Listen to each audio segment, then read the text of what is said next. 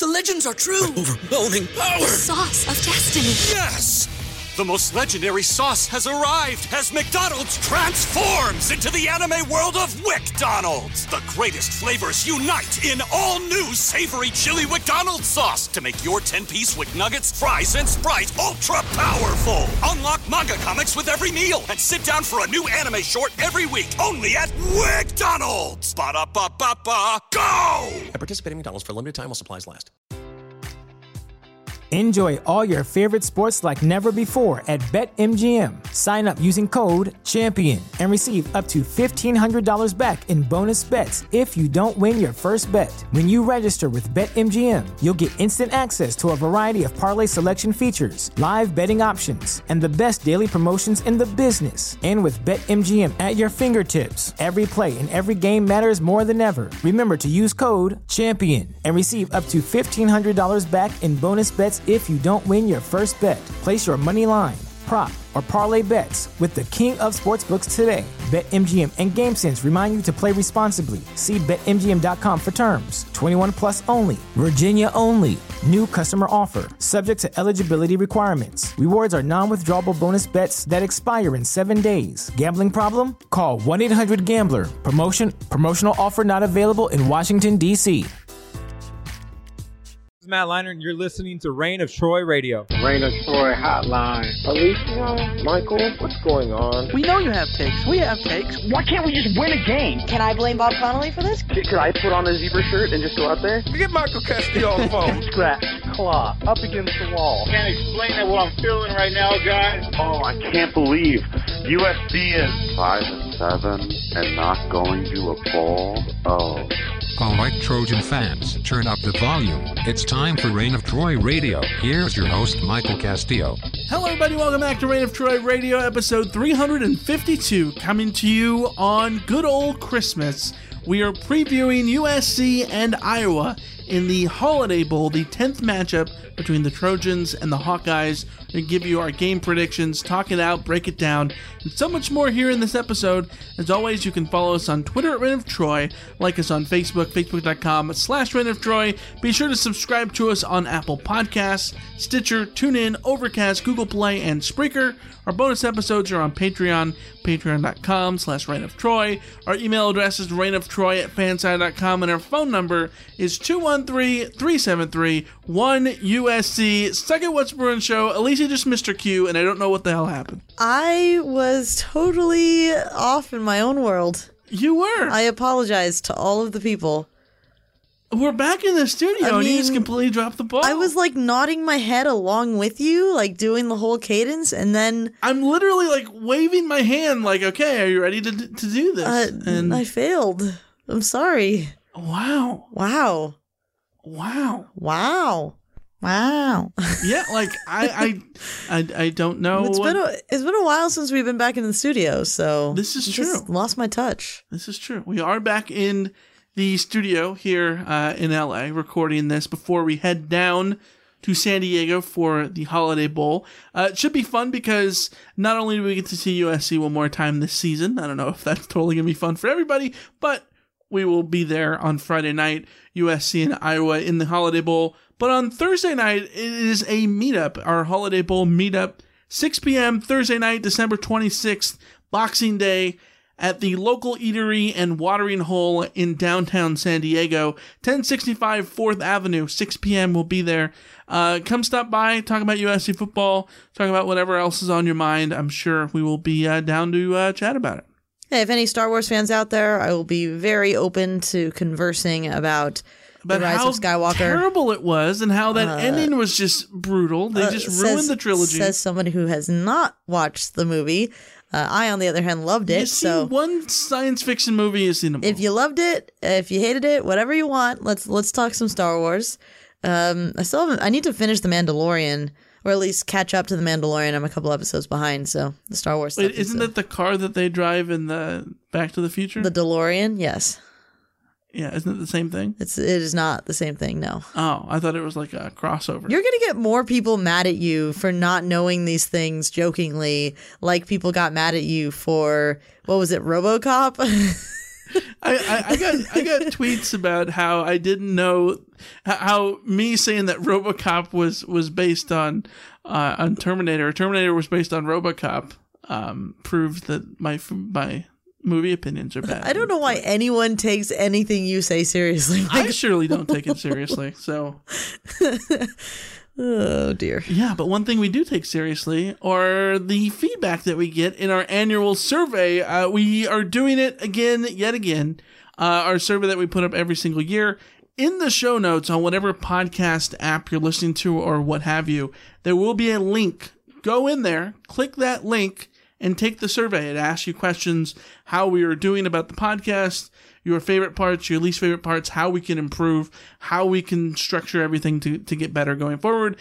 Believe it or not, every year we look at these things, we comb over every single answer, and we come up with a game plan for how to make things different next year. And a lot of it, last year we got a lot of feedback about our episodes were too long. And so we dialed it back and we took a lot of, care to make sure that our episodes weren't that long.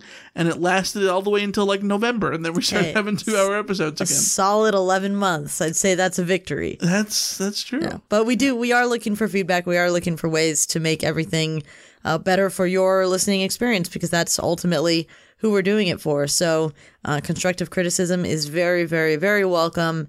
And we're looking forward to another year of Reign of Troy goodness. Yeah, that is the plan indeed. But first, let's get into this. USC and Iowa in the Holiday Bowl. We'll come right back to begin with the news and then get right into the game. We'll be right back.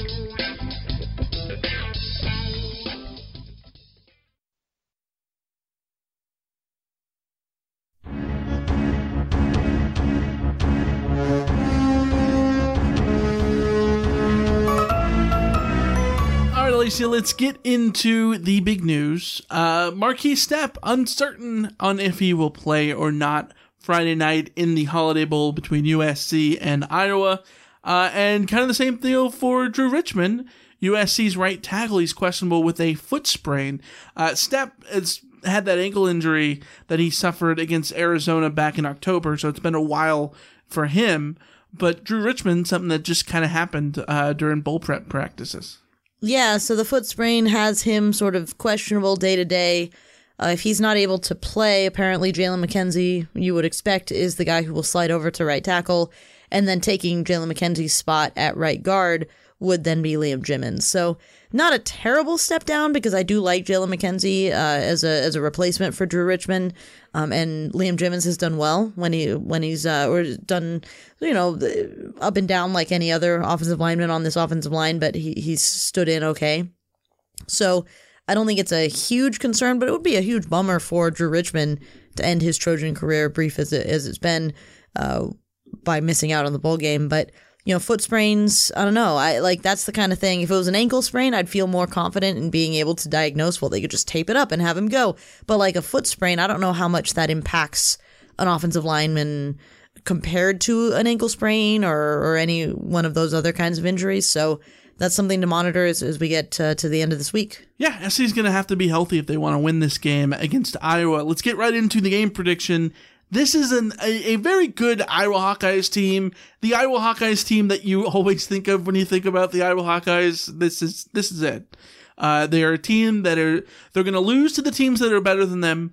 They're going to beat everybody else, and they're going to challenge every team on their schedule and be very frustrating to play against. They are 9-3. There are only 3 losses with the teams that ranked higher than them: Wisconsin, Penn State, Michigan. All of those games close, all of them tight. They have not played a team with the athletic offensive playmakers that USC has. They skipped Ohio State this year. They didn't get to play them. Indiana has a vertical passing game. They did not play the Hoosiers in Big Ten play. But this is a team who is very stout defensively. They've got a tremendous defensive end in AJ Epinesa, who can absolutely wreak havoc for USC, similar to the way that Kayvon Thibodeau did for Oregon, or similar to any of the litany of guys who have given USC trouble on the offensive line, or from the defensive line to the offensive line so far this year. This is a team you need to be prepared and well coached to beat, and that's something where USC has kind of struggled in for a little while now. Yeah, well, like you said, this is a team that takes care of business and doesn't mess around. And you can see that in their 3 losses. They haven't lost by more than a touchdown all season. That's 3 losses to ranked teams, all close. They lost by 7 to Michigan, a 3-10 game. I did not watch that game. I have no interest in going back and watching that game. Plenty of punts. Yeah. They also lost to Penn State 17-12. So again, a tight game against a good Penn State team. And they lost 24-22 to Wisconsin, another good Wisconsin team that I think is going to really challenge an Oregon team that blew the pants off of USC. You know, if you would have given me those 3 scorelines, 24-22, 17-12, and said 10-3, and said, okay, one team played in all of these games. What is that one team? Iowa. You would have said Iowa. Yeah. I mean, and the other ranked team that they played this year was Minnesota, who they beat, and that's a 23-19 game. So, you know, they're winning games. They're playing games in one particular way, and sometimes they're coming out on top, but sometimes they're not. And when they're not, they give a good accounting of themselves, which is kind of something that, for instance, you'd like to see USC do more often, is if you're going to lose, at least give a good accounting of yourself. And that's a criticism that has been valid, I think, for USC going back several years, is USC's losses aren't always of a kind where you can sit back and go, you know, yeah, that's fine. Not a big, no shame in that loss or anything in particular. So that's what Iowa does. And they are very, very, very, very Big Ten-y. I mean, this is the most Big Ten-y. Extremely Big Ten-y, to the point of almost being SEC-y. They are a team built on defense and with an offense that just sort of like does the bare minimum and wins games by scoring 26 points because their defense is holding people and not giving them any inch. Which we spent some time before we started recording trying to figure out, like, is that Big Ten-iness and this stout Iowa defense, is this because they're playing in the Big Ten, or is this because they're really that good? It's a little bit hard to tell it sometimes, but they did, holding Penn State to 10 points, that's nothing to scoff at. Holding Penn State 17 points, nothing to scoff at. Holding Wisconsin to 24 points, that's nothing to scoff at. And holding Minnesota to 19 points, again, nothing to scoff at. So those are some good teams that they've played well. Yeah, those are teams that will drop 50 on the bad teams of the Big Ten. And Iowa is not a bad team. Iowa's a really good team, especially defensively. They held, as we mentioned, Iowa State in SP+. Iowa State to 17. That's an Iowa State team that score. What was that? The 18-17. Yes, the most El Assico score of all time. Extremely El Assico. Yes. Yeah. This is one of those teams that we can say that Iowa's the team that you don't want to watch on TV. But I swear to God, that is such a freaking compliment to Kirk Ferentz. Right? For how well coached they are and how by the book they play and how, frustrating they can be to play against. And all those 9 a.m. kickoffs that we see on ESPN right after game day that Iowa's always in against Illinois or whoever. All those games are very frustrating to watch because you can see what they do to their opponents. And their opponents, yes, sometimes they don't challenge them. But USC is going to be able to challenge them with Keaton Slovis, with the litany of the receivers that USC has. Michael Pittman, Amon-Ra St. Brown, Tyler Vaughns, Drake London, and all those guys, I think makes this a matchup that I'm super excited to see. If everyone comes to play. Well, which is always the question mark in bowl games. Is Iowa going to show up? Is SC going to show up? And are these teams going to put their best foot forward? Because if they do, I think the matchup between USC's offense and Iowa's defense is going to be freaking fun. That's going to be good because you have a high-powered passing offense against a defense that doesn't give up anything. Well, but that's the big question, right? Is that we've now seen USC's offense hit their stride. And they've torn apart some defenses that we didn't think that they were going to be able to tear apart, like Cal. Yeah. But Cal, by the end of that season, Cal is very Iowa light, right? Yes, exactly. But Cal's defense by the end of that season was starting to show some cracks. So this is going to be actually a very good test for Cliff Kingsbury and Keaton Slovis and all those guys to prove that what they put together at the end of that season is what will carry forward, because this is a legitimate defense that they're going to have to overcome. And you say it might be, it could be fun. It also could be really ugly for USC. Like, you have to acknowledge this possibility that USC could run into a wall that is Iowa. And this is the one question that I still have about Graham Harrell's offense is we've seen what it can do in terms of putting up big points, but he still needs to prove that this offense can contend against really well-coached, disciplined, put-together defenses on an upper level, on an upper scale. So this is actually a really, really nice test to see. And you bring up, like, will the teams be able to be ready to play? I hope they are, because there's good reason. If you're Iowa, you go into this game, you get to travel to San Diego for the Holiday Bowl, you get to go up against USC, like, you should absolutely have stuff to play for. And as to my knowledge, none of Iowa's players are sitting out for any reason. And if you're USC, there are a lot of reasons to play. And USC, to their credit, also has a lot of guys who are potentially draft guys who are not sitting out this bowl game, who want to play, didn't get to play in a bowl game last year. You have a lot of guys like Michael Pittman, who this is his final game in Cardinal and Gold. You had no question that he was going to play in this game, and he's the kind of guy who will be competitive no matter what is out there. And the guys who are sticking around, they do have points to prove, I think, about what the future of the Trojans holds. Will they be competitive against Alabama next year? Will they be able to springboard off of this season to be more competitive next year? I think there's a lot to play for. And frankly, if USC doesn't come to play in this game, then, I mean, it's already kind of ugly, but it's going to be even more ugly if USC doesn't show some competitive fight and spirit in this one. And I expect them to. Honestly, I expect them to come out and be revved for this. You expect them to fight on to victory? Oh, I expect them to fight on. I cannot guarantee victories here because USC plays hard all the time. We know that about USC playing hard. They have not given up for Clay Helton. But that doesn't mean they've always played well. Right. Sure. Yeah. Let's talk about this defense of the Hawkeyes. 5th in scoring defense, 5th in S&P Plus. They're only allowing 13.2 points per game, 12th in total defense, 14th in yards per play, 11 in pass defense, 13th in defensive passer rating. This is a team that is going to be difficult for USC to gain yards against. We knew this going in, and it really all starts up front for the Hawkeyes with AJ Epinesa, 2-time All Big Ten first teamer at defensive end, an All-American second teamer, 9 sacks, 13 tackles for loss this year.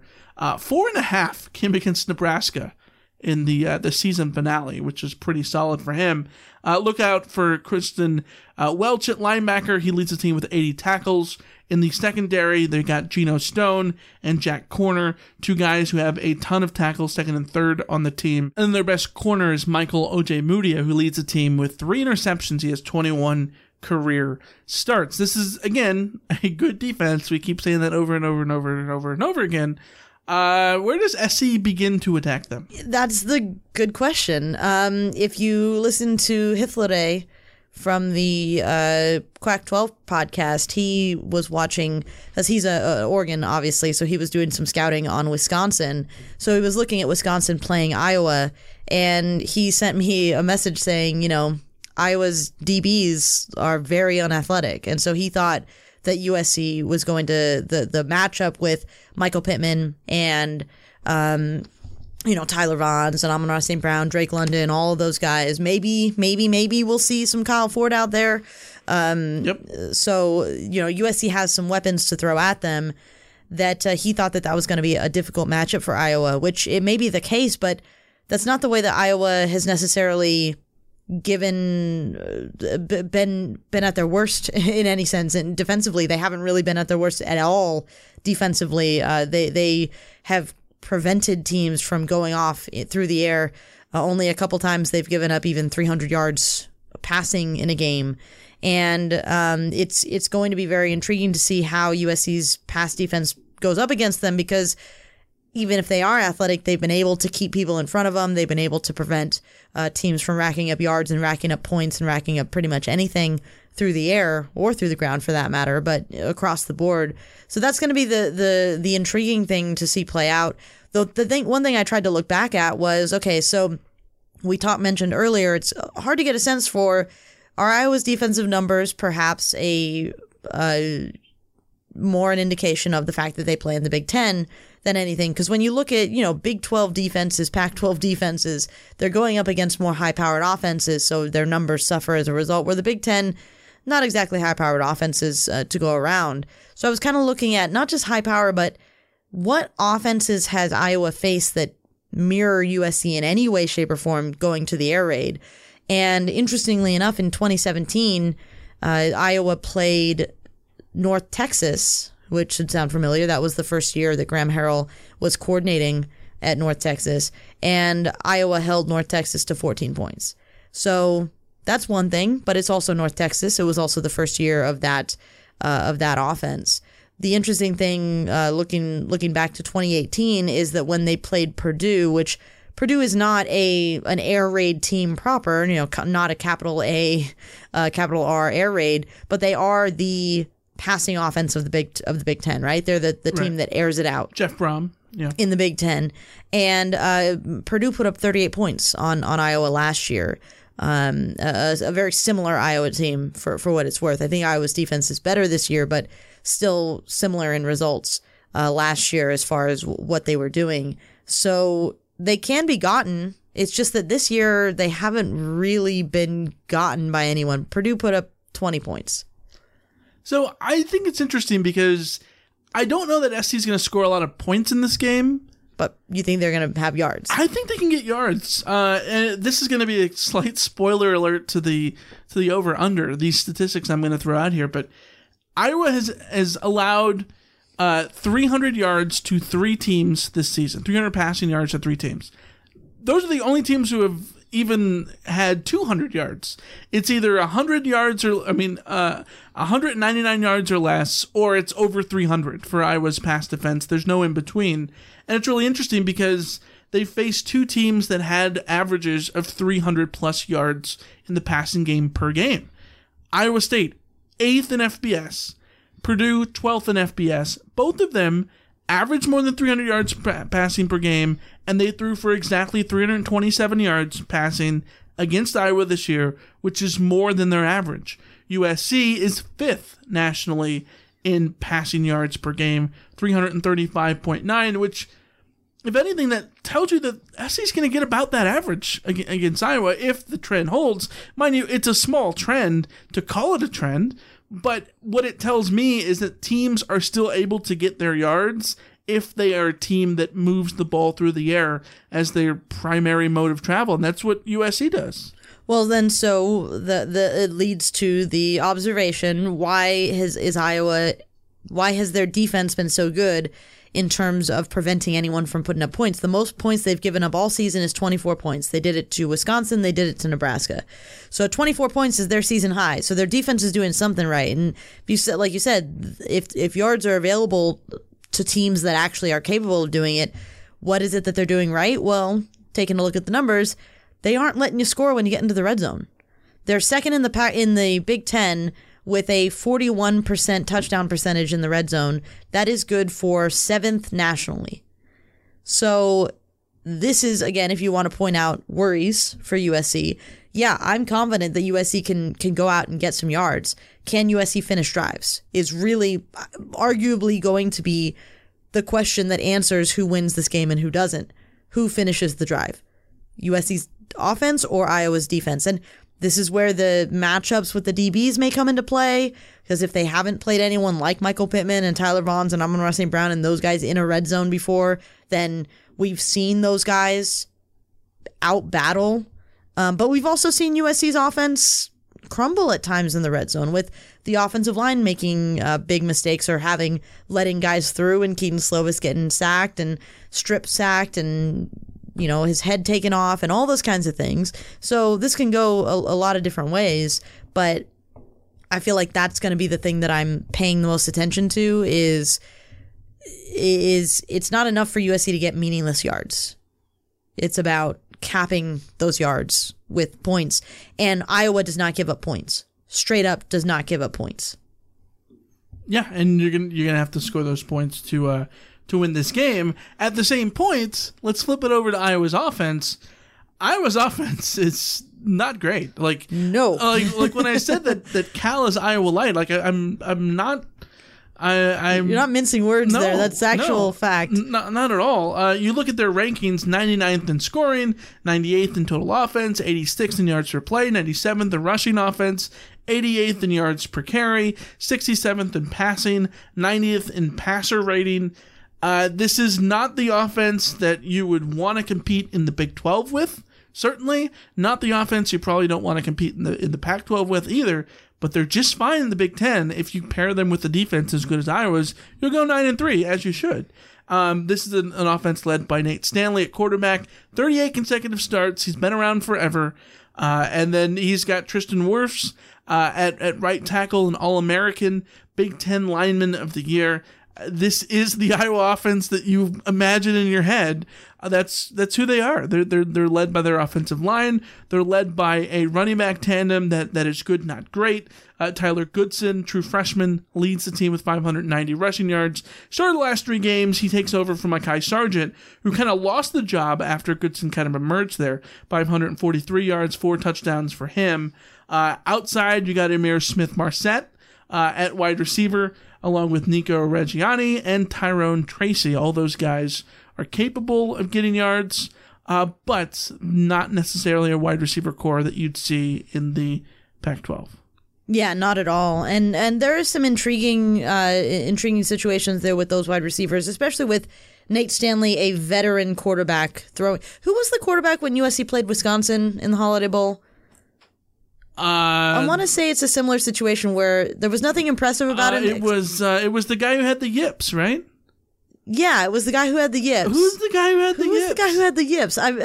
We should know this. I'll look it up. Look it up while I'm saying this. But either way, if I remember correctly, there's nothing that intriguing about him except that he has so many starts under his belt that he's a veteran that's just going to take care of the business that's there. And that's Nate Stanley for you. And the receivers that he's throwing to, there's nothing really to write home about them except that they're all sort of capable. So Nico Reggiani leads the team with 44 catches. He's the go-to guy.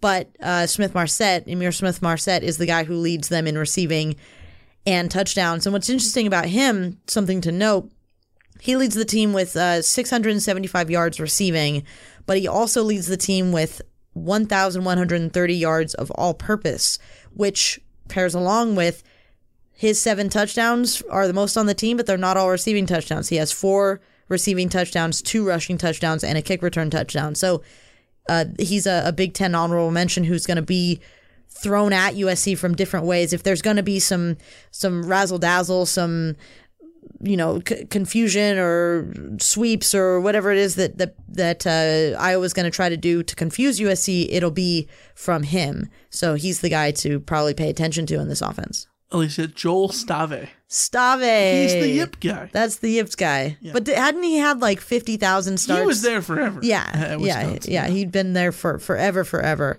Right. The one last thing on the wide receiver core, Tyrone Tracy has had 24 catches, 399 yards, and 2 touchdowns in the final 6 games of the season. So he hasn't been prolific through the whole season, but he has been one of the guys that they've turned to in the final half. To try and get this offense going. But like you talked about, it's not like, they have these players, they're decent, but this is not an offense that's going to, tear you apart unless you're USC's defense and you're unreliable. So this is a USC defense that's going to give up 24 points. Well, and that's the thing. And that's the 24 points is the high of what Iowa needs to score, essentially, in this game. But that's the thing that I'm curious how Iowa is going to try to attack USC because, in theory, if I was Iowa, I'd look at it and say, well, let's just run the ball. Just run the ball until USC proves they can stop us because that's where USC's been had some issues in the sense of not being able to consistently stop a running attack. And maybe not try to attack USC's secondary, which has actually been pretty decent and is kind of getting healthy at this stage. Well, is healthy at this stage. You got Talanoa Hufanga back. You got Isaiah Pola-Mao back. You've got all of your DBs all healthy at this point, except for Max Williams. I think everyone is pretty much good to go in that secondary. So I don't know. Like I think the temptation might be to have Nate Stanley be the guy for them in this game, but at the same time, like maybe being very Big Ten, 3 yards in a cloud of dust would almost think like that's the way that you got to work against USC. Yeah, I could see it. I think that if you're Iowa, you just want to play your game, right? Be yourself. USC's defense will be susceptible to something at some point. You can go misdirection. You can get those guys involved as well. Watch the film. You know what to do against USC's offense. Run a reverse or two, you know? Yeah. Take advantage of the edge. I mean, yeah. I don't know. Do that, and you'll get your 20 points. Yeah. And then you hope your defense holds SC to like 17, and boom, you win the Holiday Bowl. Well, that's how Iowa wins games. So yeah, and they've got a kicker who, you know, for being a defensive team, it makes sense that they have a kicker with a very defensive name, a very Norris-y name, Keith Duncan. You're not getting that reference? I'm not getting that reference, no. Duncan Keith, 2-time Norris Trophy winner. Okay. In the Blackhawks, Duncan Keith. No? Good for them. Sure. All right. Keith Duncan is their kicker. Consensus first team All-American. 29 made field goals this year. What does that mean, Alicia? Not only is it the 6th most all-time in NCAA history, but it means that Iowa doesn't finish off drives either. Well, he's kicking 2.5 field goals a game. He's 29 of 34, Michael. He's making 2.5. He's attempting 3 kicks a game. That is insane. Which means they don't finish off drives. 29 of 34. And to USC's credit, where USC is very good defensively, is forcing teams to kick. Forcing teams to not finish off their drives. I mean, we've talked about this so much that if you look at where SC ranks in terms of yardage allowed, in terms of yards per play, all this stuff, they should be allowing way more points than they have because they force teams to not finish off those drives. Well, and this is where if USC's offense can get the touchdowns on the board when they get into the red zone, trade TDs if you're trading FTs, TDs for field goals, you're feeling good. But here's a fun stat. Iowa ranks 2nd in the Big Ten in scoring percentage in the red zone. 94% scoring percentage in the red zone. Scoring percentage. You flip it over to touchdown percentage, and they drop all the way down to 11th in the Big Ten with a 52.63% touchdown scoring percentage. So you are correct. Iowa is getting into the red zone. They aren't finishing those red zone drives. Yeah. They're kicking field goals, which if you're USC's defense, and we know USC's defense has struggles, we know USC's defense is wishy-washy at times. If all you're giving up is field goals to Iowa, you take that all day, every day if you're USC's defense. That you can win a game like that. It will come down to, this game has to come down to what USC's offense creates. 100%. By the way, they've got a pretty good punter also. Michael Sleep Dalton, which is a great name for a punter, I think. Puts teams to sleep. Sleep Dalton is a great name. Like, if you're going to hyphenate, have one of your names be Sleep, and it's just like rolls off the tongue there. Yeah, I wonder if he was related to Andy Sleepy Dalton. Well, yeah, maybe. I don't know. He had a career long of 72 last year against ASU. No, for ASU. He transferred from ASU to Iowa, and he's got some range there. He has 10 punts of 50 or more yards, which is quite a lot. Quite a lot. So if punting is winning, oh my God. Yeah. Mm-hmm. All right, let's take a quick break. We'll come right back to do some over-under and talk about this game a little bit more.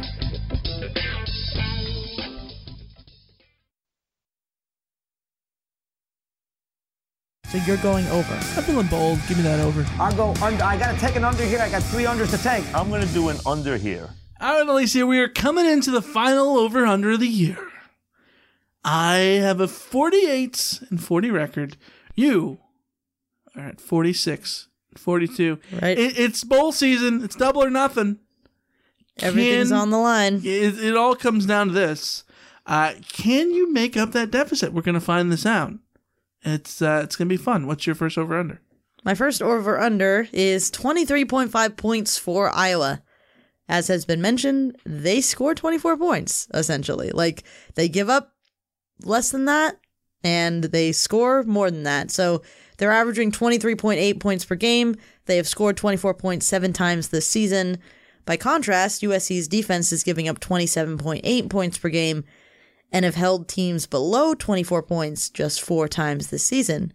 But this is an Iowa offense we're talking about, not a Pac-12 offense. So, can USC hold Iowa below their scoring average?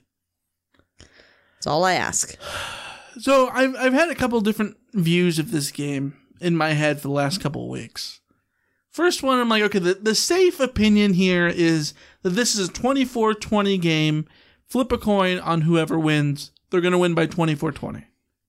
The more I think about it, though, there's points in this game. I think there's points on both sides. Give me the over.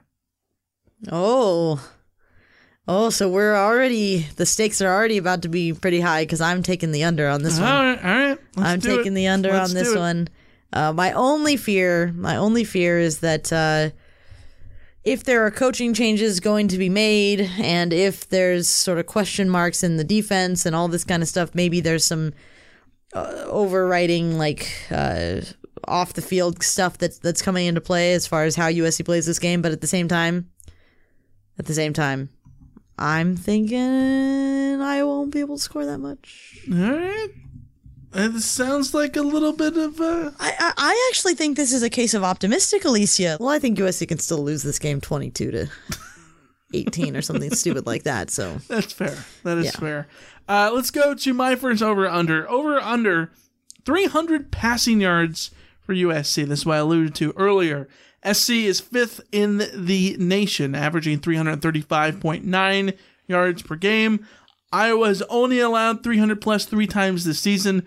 2 of those, Iowa State and Purdue, came against the only 2 teams that they faced with 300-yard averages in terms of passing yards. Minnesota also had 368 passing yards, the most of any Iowa opponent, which outgained their average by well over 100. The Golden Gophers only averaging 251.2 passing yards per game, which is 51st. Alicia, does USC get to 300 passing yards? We know that Keaton Slovis is on this streak. He's throwing for 400 yards every week right now. He threw for 515 against UCLA. Can SC get to 300? I like USC to get to 300. I really do. I even might like USC to put up 400. Wow. While managing to also you're going to mention 4? I'm going to mention 4. Wow, I could see USC putting up 400. You want to do a bonus? Only scoring 21 points. You want to do a bonus? Do you want to do a bonus over under off the board? 300 and 400? 300 and 400? You want to just make it 400? No, I don't want to make it 400. Well, it would essentially, I'm taking the over. So I'm taking the over on 300 too. Are you taking the over on 400? No, I would not take the over on 400. Would you take the over on 350?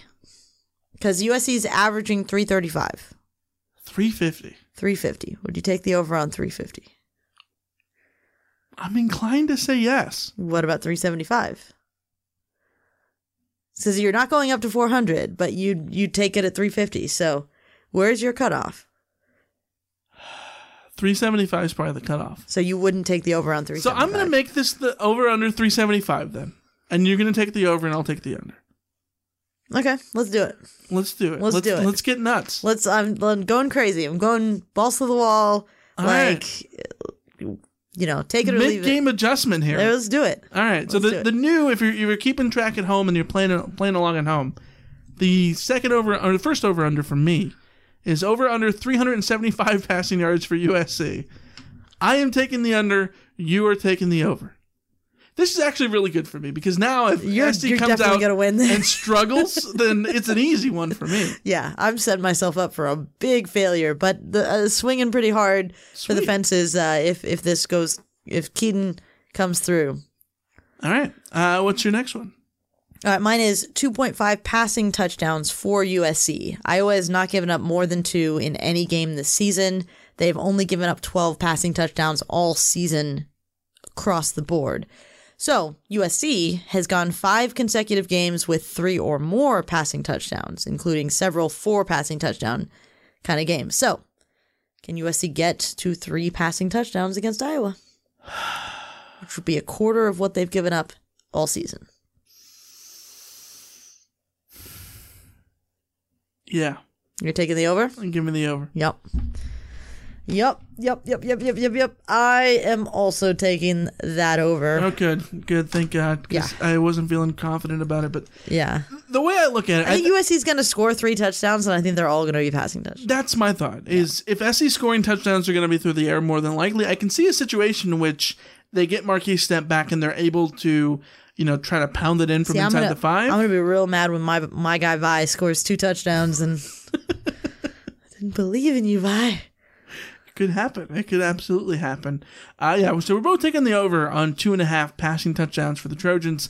My next over-under is 3.5 gains of 20-plus yards for USC on offense. Iowa has allowed only 31 all season. 31 20-plus yard gains. Only Clemson and Utah have allowed fewer. You do the math. That's like slightly more than 2.5 per game that Iowa's given up per game.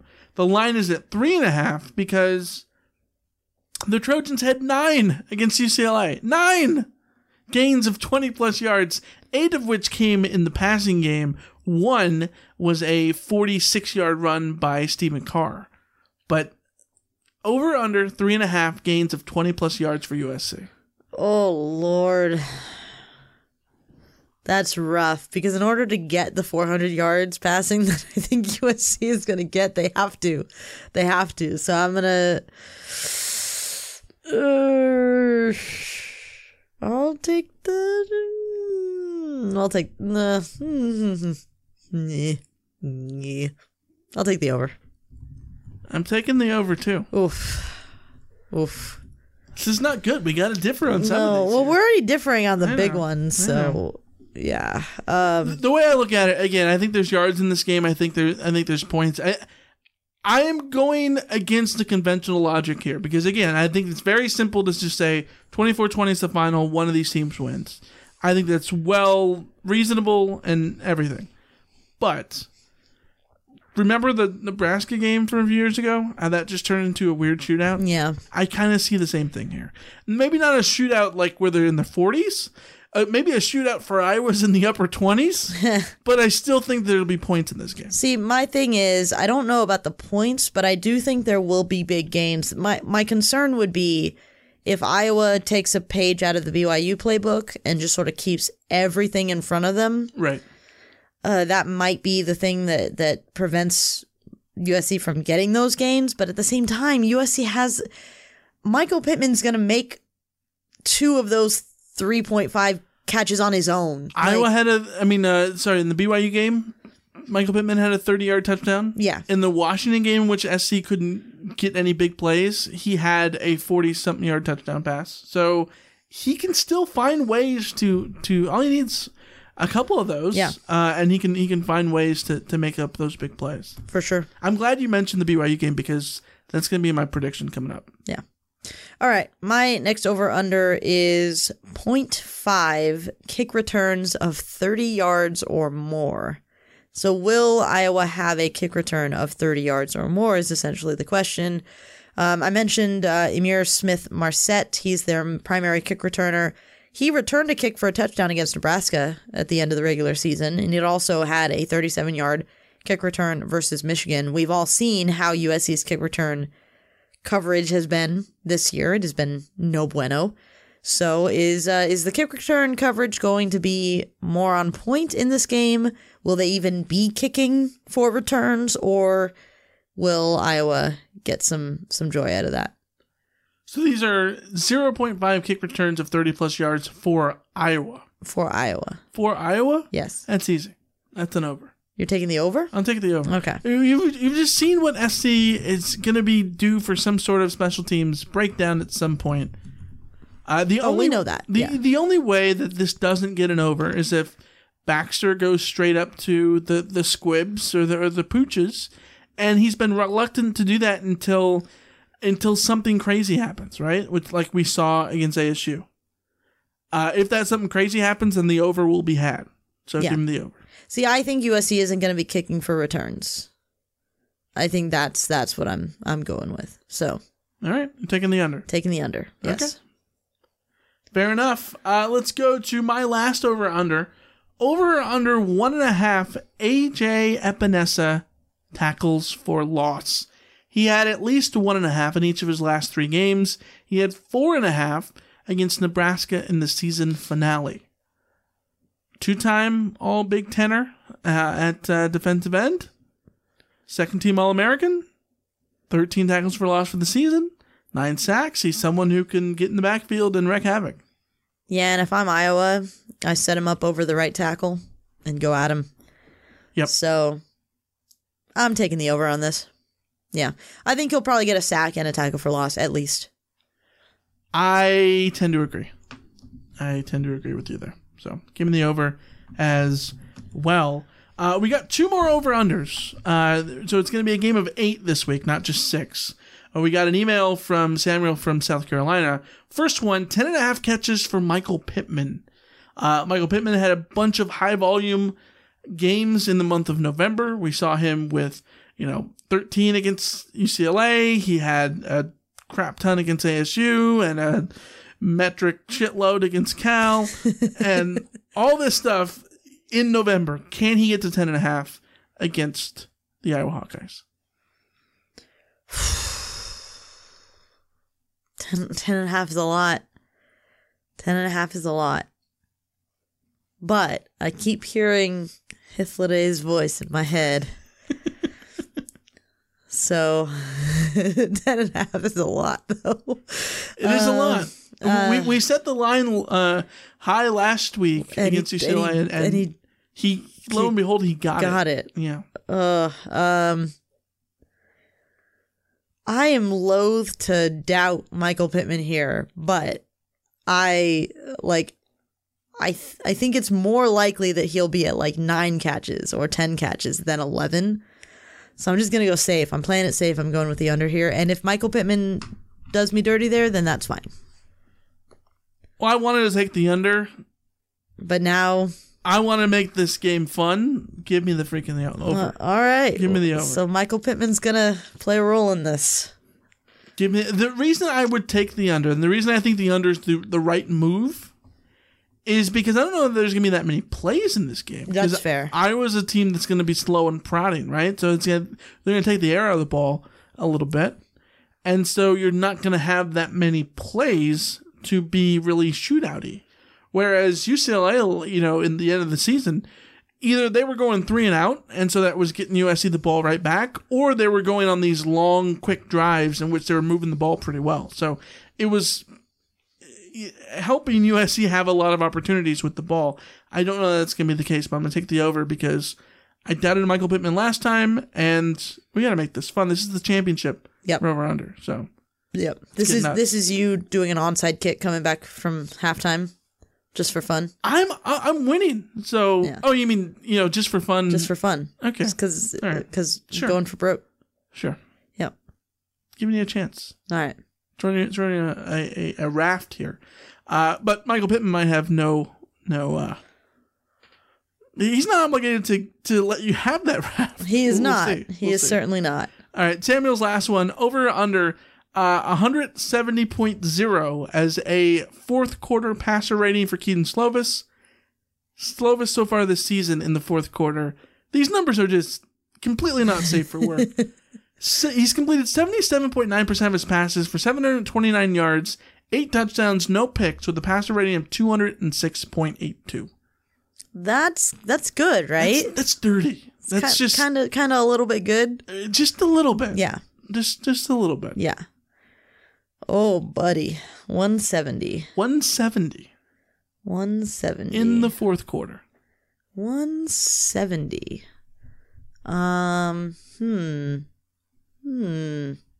I'm going to stall for a second while I pull up some situational stats for Iowa and see what kind of fourth quarter defense they've given up. Okay, fourth quarter Iowa defense, the passer rating for the fourth quarter is 96.99, which is their lowest of any quarter.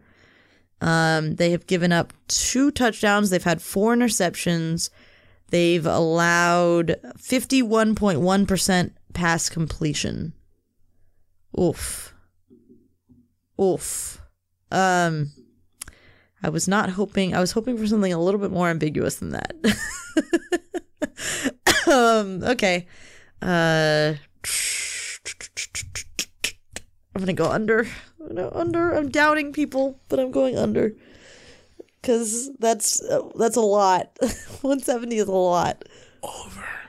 Oh, buddy. Give me the freaking over. I think this is a case of optimistic, Michael. I don't think so. He just not throw a pick. Don't throw a pick in the fourth quarter, and I've wrapped this title up, baby. It's right up there, right there for me. Yeah. Don't throw a fourth quarter pick. And that's when Iowa's gotten most of their interceptions in the fourth quarter. Desperate teams. That's true. Keaton's good in the fourth quarter. That's all I'm saying. Game predictions. Bill Connolly has Iowa winning 28-26 with a 54% win probability for the Hawkeyes.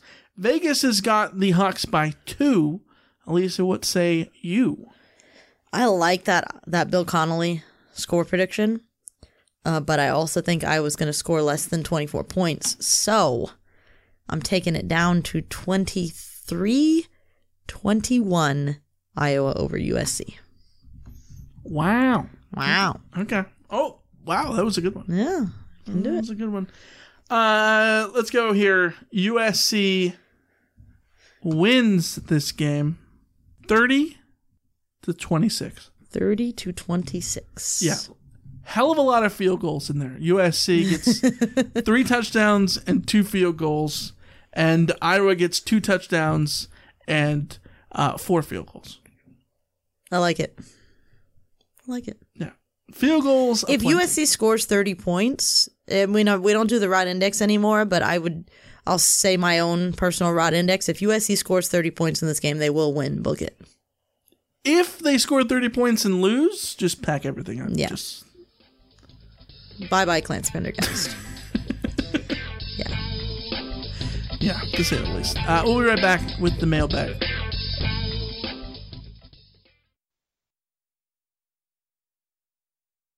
You've got mail.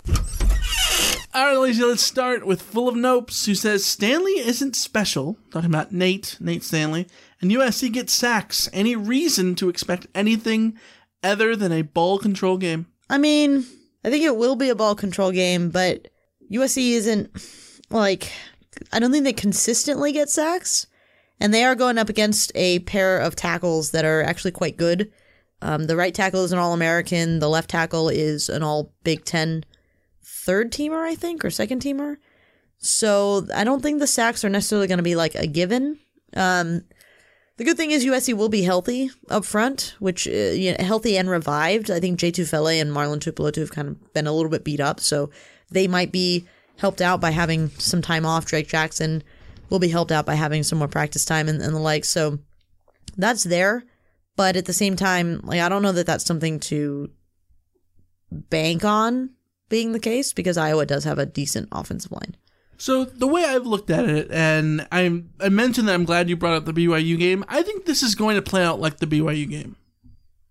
I think Iowa's offense is going to have some success, but they lack the playmakers of BYU in terms of Zach Wilson. Zach Wilson was that's the big really difference. Good, right? I don't know that Nate Stanley is going to be Zach Wilson-esque in terms of his ability to just change the game. But BYU and Iowa, I think, are very similar in a lot of ways offensively. Defensively, I think it's going to be similar in the sense that I think SC is going to be frustrated, and they might have to find different ways to score. They might have to, claw and scrape and all that stuff. But in that BYU game, I think people forget SC fought back in that game to force overtime. First of all, SC took the lead early in the fourth quarter on a great drive from Keaton Slovis and with Michael Pittman involved. Slovis got SC into overtime before he threw the final interception. So SC had success against that defense when they needed it. They just didn't have it for long stretches of that game. So I think it's going to be very similar. The difference being, I think Slovis is a little bit older, and it's a bowl game, and I think Iowa's going to be more prone to airing it out and trying stuff. I think you can. There's nothing. Iowa has nothing to lose in this game. Literally nothing. So I don't know that it's going to be strictly ball control because of that. So I think that opens up the game on offense for them a little bit, which in turn should open up both sides of the ball for both teams. Yeah, I could see it, but at the same time, this could also just end up being a really, really ugly game that doesn't turn like it could be like the Holiday Bowl from 4 years ago against Wisconsin. Yeah, and that's the question. Except Keaton's probably not throwing short of the sticks on the fourth down. Passing up a Hail Mary. Yeah. So, yeah. Villanova says, "What's the plan to match Iowa's physicality?" Do we think there's a plan? I don't know. I don't know that there. I don't know how you plan for something. That's kind of my feeling too. Is like that you either are or you aren't. Yeah, at this point, you just are what you are, right? Yeah. So I don't know that you plan for that outside of something like you try to beat them with speed. Yeah, which USC could, in theory, do. Yes. And like that's the big thing is if USC takes the game out of the trenches, and you want to talk physicality in the wide receiver core, USC has physical receivers. Yeah.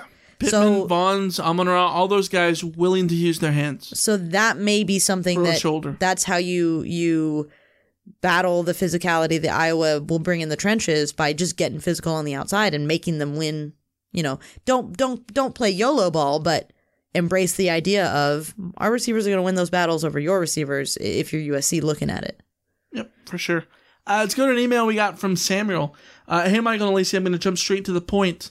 I watched Clay Helton's press conference after signing day, and he said the biggest thing for them was focusing on their need, which he said was linemen. He got a lot of hate online for that, and rightfully so, as this class is last in the Pac-12. Oregon State has a better class than us, and that's pitiful. But I was wondering just how valid that point is. Did we have a small number of spots open? And while that shouldn't matter too much, look at previous classes with small spots in their national ranking. Is it a non-factor or is it? Fight on until next time. Merry Christmas, Samuel from South Carolina. Yeah, thank you for the question or the email, Samuel. Here's the problem. I think there is a case to be made for USC having the small class and thus not having a very highly ranked class. I think there is a case on the surface, absent of any other things. For instance, the 2013 class had 12 players in it. It was only ranked 13, even though all of those were 5-star guys, 5-star and 4-star guys, and they still weren't top 10. So again, you can make the argument that a lower ranked class was always going to be inevitable in a class where they were going to have to take sub 20 in terms of open scholarship spots. There's also an argument to be made in that light that if USC needed to stock up on offensive and defensive linemen, then let's go through their fertile recruiting ground, right? California. Let's see, I'm scrolling through the top 10 California, not a single player who plays in the trenches. It takes till you get to number 12th in the conference, in the state before you hit Miles Moreau from Mater Dei, an offensive lineman. So that's one in the top 15. Keep on going.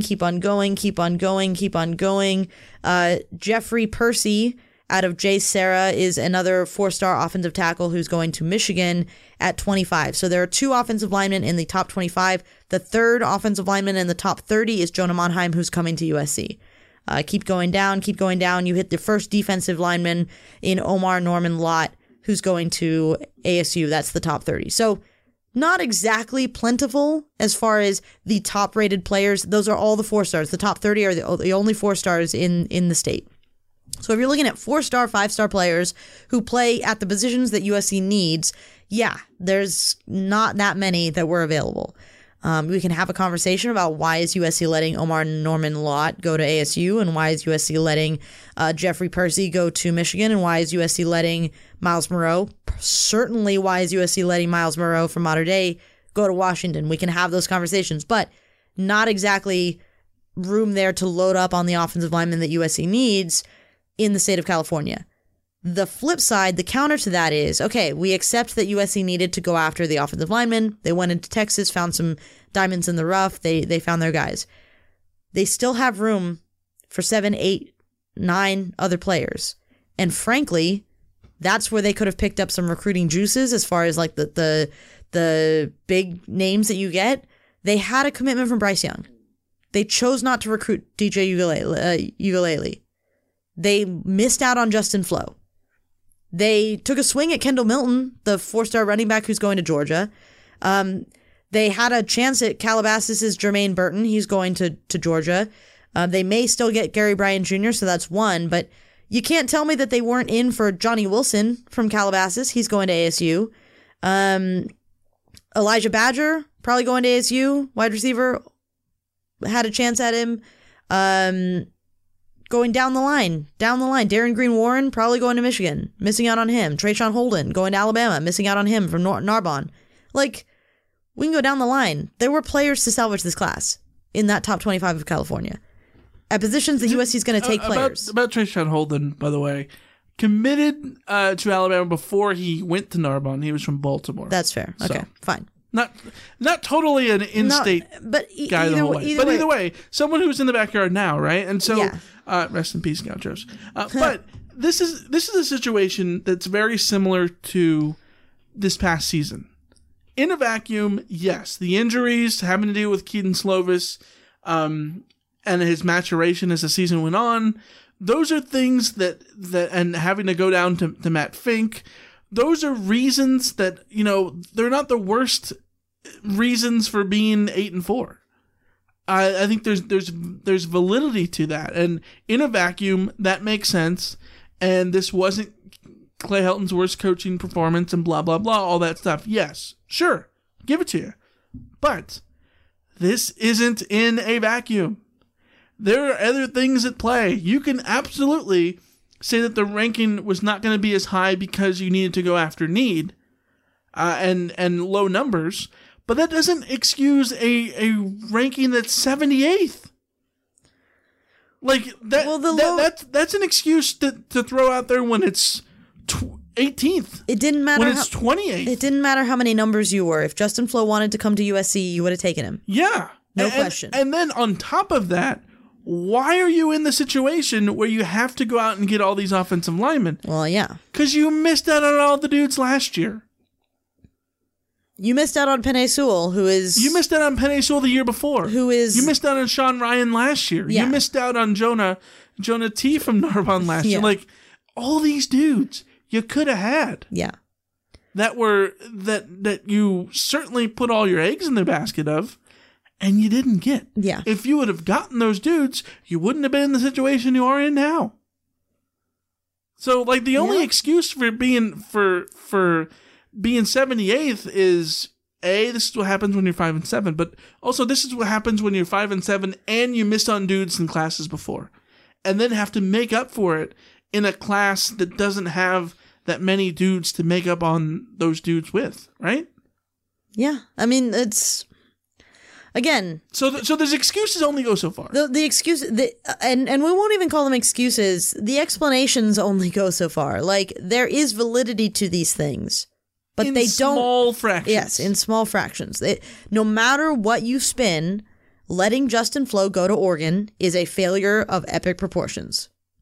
No matter how you spin it, you cannot let the number one player, a top 5 player in your backyard, go to a rival in your conference. No. Bad USC. No. Yeah. I mean, it's that simple. It's really that simple. Especially the year after the number one recruit in the nation goes to Oregon. When he was at Oaks Christian. Because you didn't recruit him, allegedly. Right. Yes. Which, if the decision for not going after Thibodeau is to put all the eggs in the back of Drake Jackson, and Drake Jackson has just as much of a career, sure, that's one thing. If you want to argue 1 year in its totality, fine. But when it happens back-to-back years with Justin Flo, when there's nobody else that you picked over Justin Flo, like, no. It's a trend at that point. Yeah, that's the issue. Yeah. Let's go to a text message from Greg. Does USC's recruiting class kill the, quote, USC recruits itself narrative? Well, I never bought into the USC recruits itself narrative. I think it's yes and no, though, right? Well, in the sense that, for instance, I think the USC recruits itself narrative lessens the impact of someone like T. Martin, who is genuinely a great recruiter. Lessens the impact of some of the great recruiters that USC has had on staff in past years. And losing those recruiters makes it much harder. Like, USC can't sit back and do nothing and have everyone come to play for them. My argument on the recruiting side of things is that if USC is winning, the recruiting is a lot easier. And I know we always talk about, like, Gerard Martinez says that players don't care about wins and losses, but I've always taken that to mean, like, players don't care about an individual win or an individual loss when they're on their official visit or whatever it is. They care, are they going to have a chance to win things? And are you going to give them a chance to go to the NFL? And if USC is winning things, if USC is 10-2 every season, they will have players going into the NFL every year. And that in that sense, it will recruit itself to a point. But USC can't recruit itself if it's not winning and if it's not churning guys into the NFL. And yeah, sure, you'll get some guys who are legacies who decided they always wanted to go to USC, but you'll also end up having guys like Justin Flo, who was destined for USC, or DJ Uiagalelei, who is getting attention from everywhere else. And even though he wanted to go to USC growing up, if Clemson's paying him more mind, he's going to see Clemson as his stepping board to, well, I can win a national title there. Where you look at USC and it's like, well, they're not even like paying that much attention to me. So USC has never recruited itself. USC has given itself easier time recruiting. I think USC recruits itself in the sense that USC is a program who, when they're at their best, they are better than anyone remotely close in terms of geography. So it's the obvious fit. On top of that, SC recruits better with fewer staff members, like, support staff guys, than anyone else. And so that lends itself to making that argument still. I think the argument works. Good USC is going to recruit no matter what, but you still have to be good USC. You can't be bad USC. But that said, bad USC should be recruiting better than 78th. Well, yes, so, absolutely. But bad USC, a team who thinks that they recruit themselves and then stumbles and falls will land at 78th because they didn't put in the work that it takes. The USC, I've made this analogy before. USC is the smart kid in high school who gets to college and then suddenly it's hard and they don't have to try, where the kid who wasn't that smart in high school and had to try the whole time gets to college and continues to try really hard the whole time, and then maybe they get the C and they have to work really hard for the C, but at least they get the C. The smart kid who never had to work for an A in their life in high school gets to college, and then all of a sudden they fail the class because you actually have to put in the work. Yeah. Alicia, are you talking about somebody? Am I talking about myself? Yeah. Just wondering. Just curious. Yeah. I mean, Sorry, but that's putting me on a spot there. No, I know, no. But I had those moments. I know friends of mine who had those moments. You realize that eventually, and college football players have those moments where they could run past everyone in high school. You get to college, and all of a sudden, everyone is as fast as you. So what differentiates the Adoree Jackson from the Whitney Lewis or whatever? Right. So things definitely changed. Coming from Notre Dame, then. Notre Dame high school, preparatory, college prep. Mm-hmm. Yep. Anyways, email from George in Texas, who just says, Lane Kiffin on the job for a week with half a staff is 38 places higher than SC in the 2020 recruiting cycle, just in case you wanted to know. We did want to know, George. Thank you. I had somebody added me in a tweet. I think it was Nikki or Nick. I don't remember the last name, but they added me in a tweet going like, would USC fans rather have 6 years of Lane Kiffin, but no no Urban Meyer at the end, or keep Clay Helton until 2023, but then get 3 years of Urban Meyer? And I was kind of sitting there going like, to be quite honest, I'd take Lane Kiffin at this point because I can't anymore. I can't be that patient. Just for the change? Just for the change, yeah. I think the answer is you take Clay Helton until you get Urban Meyer. Yeah, because you get Urban Meyer. Because I don't think that Lane Kiffin is that much better than Clay Helton. He's going to recruit though. He's going to make sure that the recruiting doesn't fall to 78th. Yeah. But yeah, let's go to an email from Andrew in Buckeye Country. Yes, this email from Andrew says, "Hello, Michael and Alicia.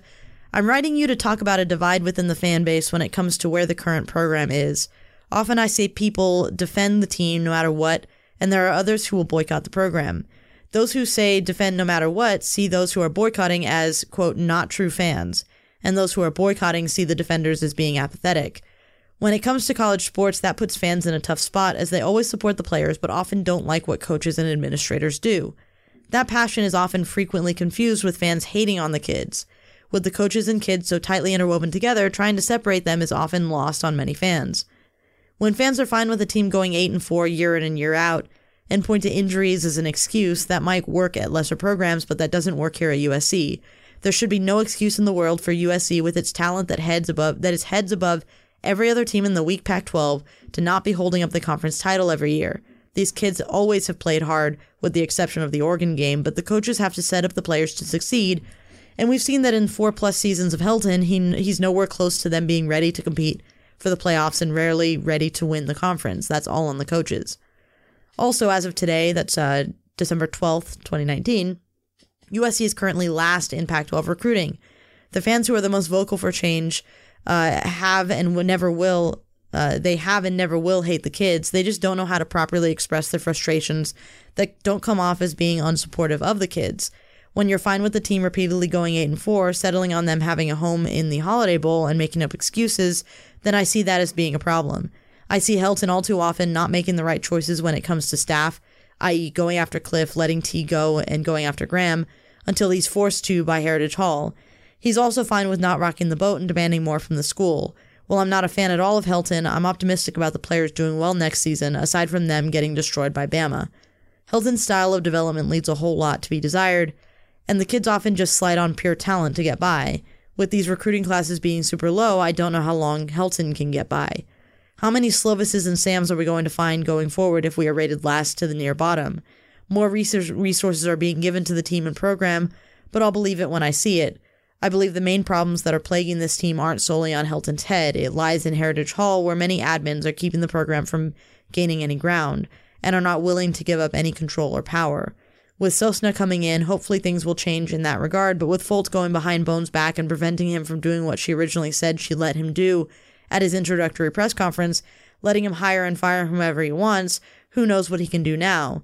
Until then, being medium will be the default flavor around the team, and that's extremely disappointing. Hopefully good times are ahead, but I'm not counting on that happening anytime soon. I honestly don't know if I'll be watching the team next year after watching every game I could. I just don't know. I'm tired of being medium. Thanks for letting me rant. Fight on. Andrew from Buckeye Country. Thanks for the long email, Andrew. I think it's well said to put it all into those words. I mean, there's apathy at play. There's distrust. There's a million things at play here for why USC fans kind of feel, or a lot of them feel, a little at a crossroads. Well, and I think the biggest thing that Andrew gets to there is that it's sort of over Helton's head.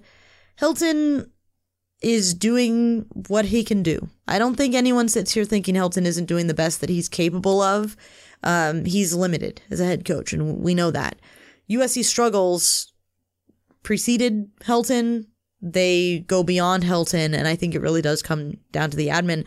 And I would even say, it's not a coincidence that USC gets a new university president and a new AD, and still the same problems persist. That's because there is a rot in the program that needs to get sort of taken out. And part of that is the way that USC has done things. That's the people who have been there for a long time, the systems that are in place, all that kind of stuff. So I'm still willing to give Carol Folt a little bit of credit here in that they're changing the board of trustees and how that whole situation is organized.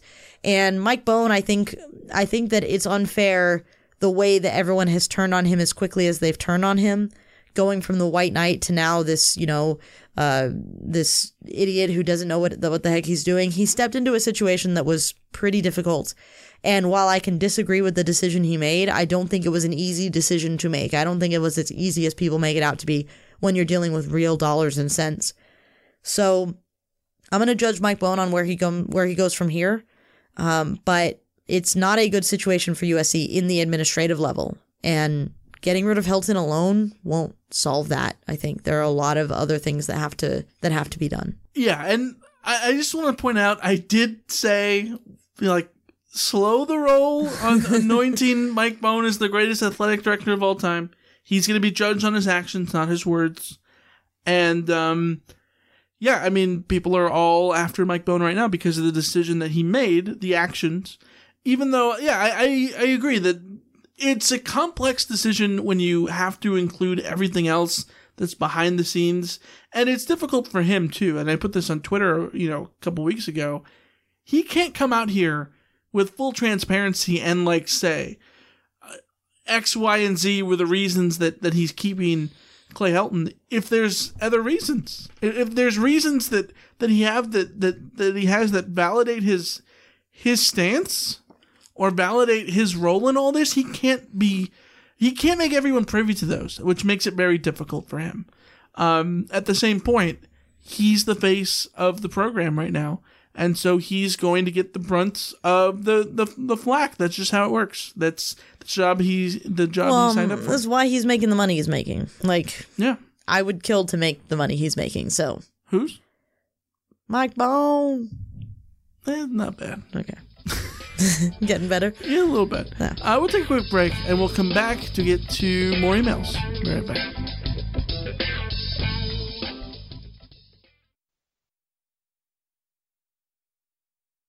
All right, Alicia, let's start to wrap this puppy up with a long email we got from Randy. Yeah, Randy says, "Hey guys, early signing day has come and gone, and the results are worse than I could have imagined. We all knew that coming off a 5-7 season and with Helton being on the hot seat for the past 2 seasons, that this was going to be a down year for recruiting. But honestly, I never thought it would be this disappointing. I know that this will help fuel the fires that are raging against Helton, but it makes me wonder if recruiting and Clay's tenure as coach was doomed from the beginning due to lack of support from the administration. The landscape of college football has changed so much over the past 30 years, but not at USC. They still think, quote, offer them and they will come. Yes, USC is located in the recruiting hotbed of Southern California, but these days it's just as easy for an out-of-state program to reach out and keep in touch with a recruit as it is for the local program. The elite programs have large recruiting support staffs with graphic design teams. They make sure the recruits feel the love throughout the recruiting process 24/7, 365. Also, USC seems to think that they can recruit solely on the basis of past history and them being a top 15 academic university with great networking. That might work with 90% of the recruits, but I think the top elite recruits are looking for the coaching staff that will help them reach the next level. So for USC to return to the ranks of the elite on the field, they need to start acting like an elite program. For that to happen, they need to, 1, have a show of stability. USC needs to commit fully to Clay Helton or move on to a new coach. Waiting so long to make a decision on Clay this year and then only committing to the 2020 season killed any chance of landing top recruits. Until recruits feel confident that the coaching staff they commit to will be there, recruiting will continue to suffer. 2, coaching staff. Open up the purse strings and bring in only the best coaches. Add more quality control assistants. Until top recruits feel that they will be developed to their maximum potential, recruiting will continue to suffer. 3, recruiting support staff. Bring recruiting into the 21st century. We need to enlarge the recruiting staff, including a great graphic design team. Recruits want to feel the love. 4, facilities. Upgrade the facilities to accommodate the increased staff size. 5, the administration needs to grow a pair. The administration needs to get tough. Why didn't we fight the NCAA sanctions? Why didn't they fight for Todd McNair? Why didn't they fight to bring Reggie back?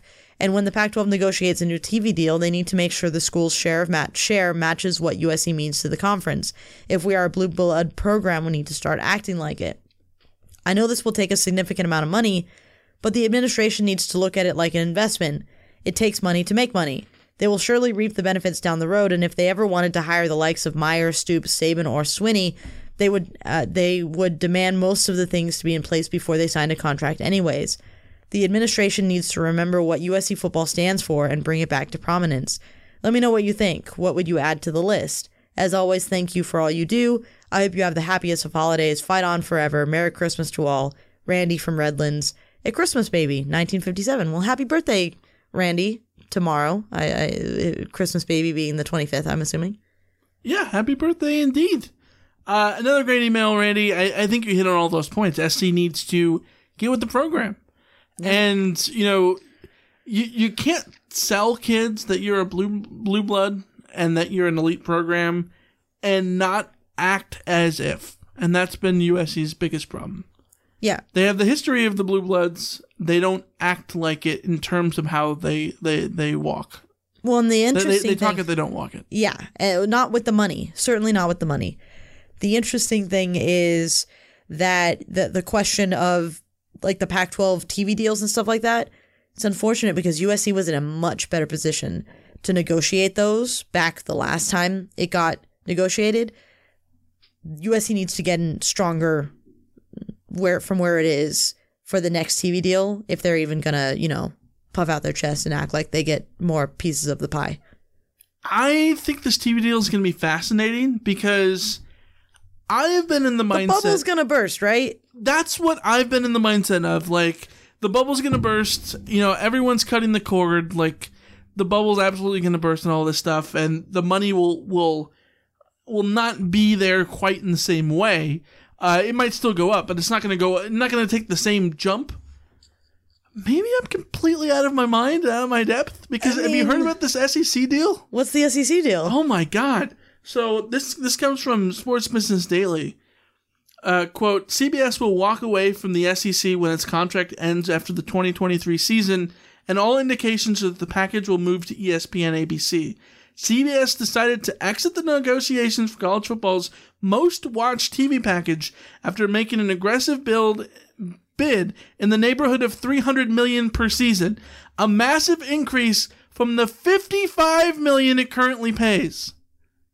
Yeah. From 55 to 300 million. Yeah. That's 12 times. That's absurd. But the problem is that the Pac-12... Like, first of all, how stupid are these TV TV network people? The bubble's already bursting. Why are you raising up the price 12 times? Right? The people are cutting the cord, all that. Like, I don't... unless ESPN is trying to put stuff on, like, ESPN Plus or whatever that they're calling it now. Like, I don't know. It's beyond me. I got no clue. This is not my realm. All I know is the Pac-12 needs to figure out a way to catch up revenue-wise in these ways, and USC can be a stronger negotiator there, but I don't know how much they're actually going to have in terms of juice behind their negotiations by the time this comes around. Yeah, who are you telling? Let's go to an email we got from Alan. Hi, Alicia and Mike. I love the podcast. I want to try to move forward from the, quote, retain Clay Helton fiasco and ask about the draft-eligible players on the squad. Who is likely to forego their career at USC and move on to the pro ranks? Where do they hear about the possible draft ranking? And when is the deadline to decide? Thanks and happy holidays, Alan, class of 1977. Thanks for the email, Alan. Deadline to decide is in mid-January, usually around the 15th, 16th. I'm not sure what day it falls on this year, but mid-January. And the guys who are draft eligible that are underclassmen, the biggest one is probably Austin Jackson. I've seen mock drafts with him as high as top 10. Some have him first round. Some don't have him first round. So it's sort of all over the place. But he is a guy who will test really well. So there is an argument to say that his prospects suggest that he should just jump to the NFL.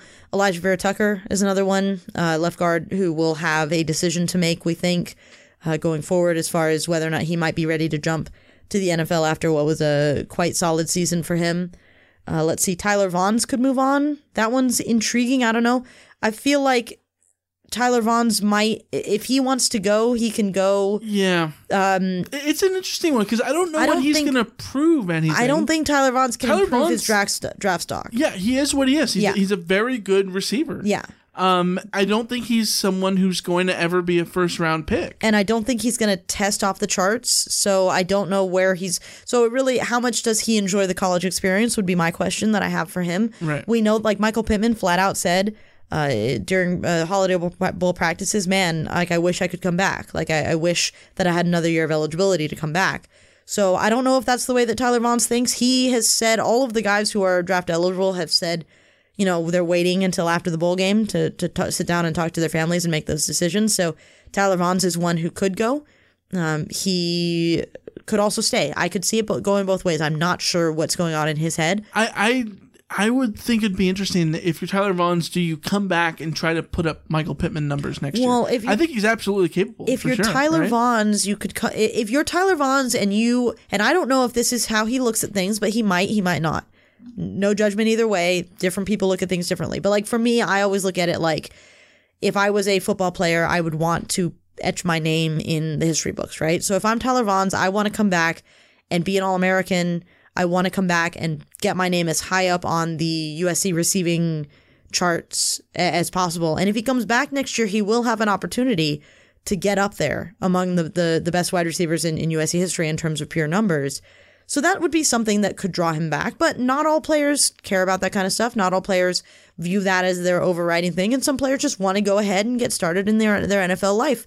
And I could hardly blame them because that's a lot of money going on there. So Tyler Vaughns is one.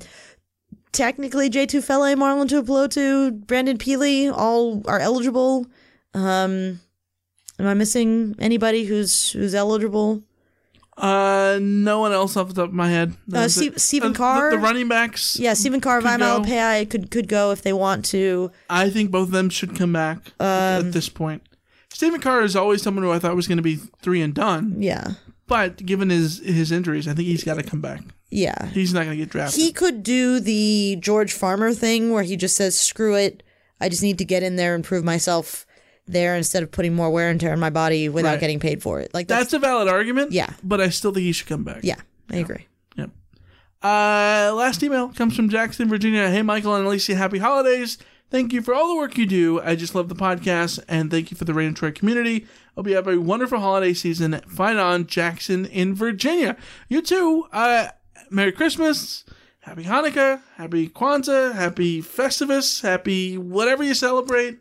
Whatever you celebrate, we hope you're having a good time doing it. It's a festive time. We here at Reign of Troy are all about having fun. And that's what we're, having fun, and not just having fun, but like appreciating what you have, I think is the best thing about the holiday season, right?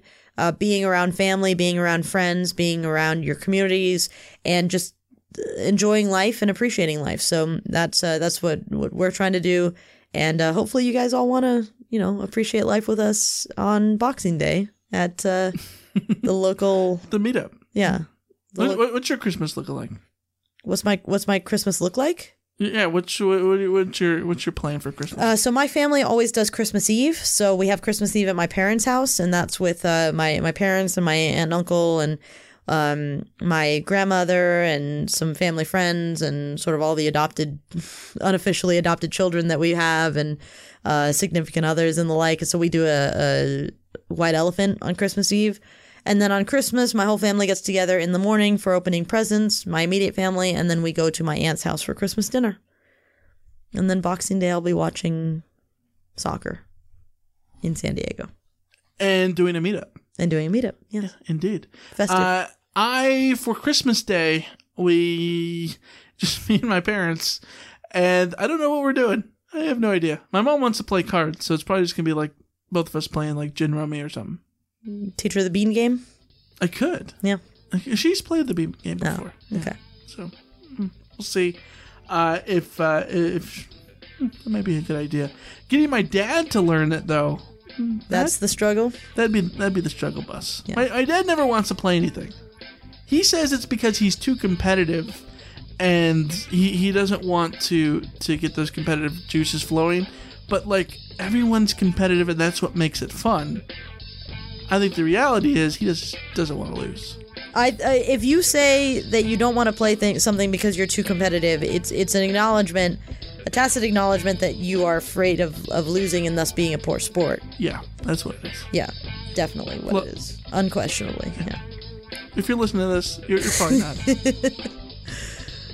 we love you, but seriously. Mr. Castillo, if you're listening to this, go play the bean game. It's fun. Play the game. Just learn it. It's okay. Learn it. It's fun. Yeah, all right, that's going to wrap up this episode. Thank you guys as always. Again, the survey is in the podcast description. Look at it, click on it. Takes like 5 minutes. Fill out what we do good, what we do bad, how we can help grow the show, whatever we need to do in your mind, how we can improve what we struggle at, what we succeed at, and so that we can make the show the best we can, because we strive to be the people's podcast. So that's what we want. Exactly. That's what we're looking for. Yes, indeedy. Until the CarCast, we will see you. See ya. See ya. See ya.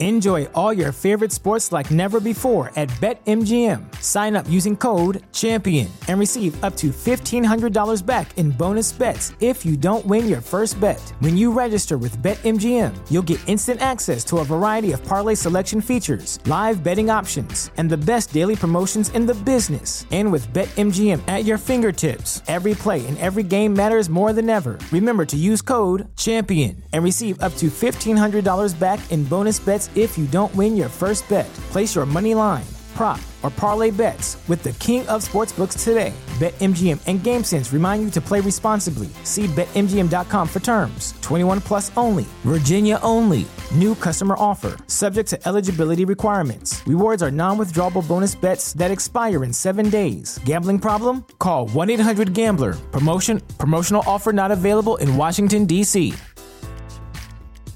Brain fog, insomnia, moodiness, weight gain. Maybe you think they're just part of getting older, but MIDI Health understands that for women over 40, they can all connect to menopause. It's at the root of dozens of symptoms we experience, not just hot flashes. MIDI clinicians are menopause experts, offering safe, effective, FDA-approved solutions covered by insurance. 91% of MIDI patients get relief from symptoms within just 2 months. Book your virtual visit today at joinmidi.com.